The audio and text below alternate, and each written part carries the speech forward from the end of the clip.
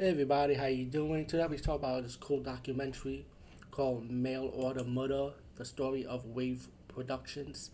And Wave Production is that does like shot on video movies, but also they do movies by request. Like you ask them what you want to see in your movie, and they'll do it for you. They'll shoot it for you, and which is pretty cool. And they have all these hot actresses they be showcasing.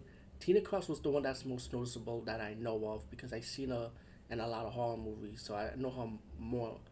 That she was the only one she's more recognizable to me. And there's a lot of before actresses in this movie that was hired to be part of Wave Productions, kind of like a trauma might from Trauma.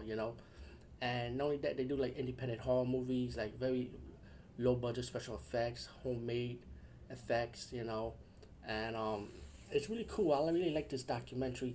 And I did see a couple of their horror movies too, by the way, shot on video. I'm not sure if I reviewed any of them. I think I reviewed probably a few, probably. I'm not sure. If not, then I'm definitely gonna be reviewing them. This is a definitely good documentary. I saw this one on Tubi TV. I love Tubi. Man. God, how many times have we saying that in my reviews lately? Tubi is the savior of streaming right now. I don't even go on my Fire Stick no more. I'm guilty. I'm one of those people that go on Fire Stick. But let me just say something. I'm not getting paid to do reviews, so I could fucking bullshit around like that.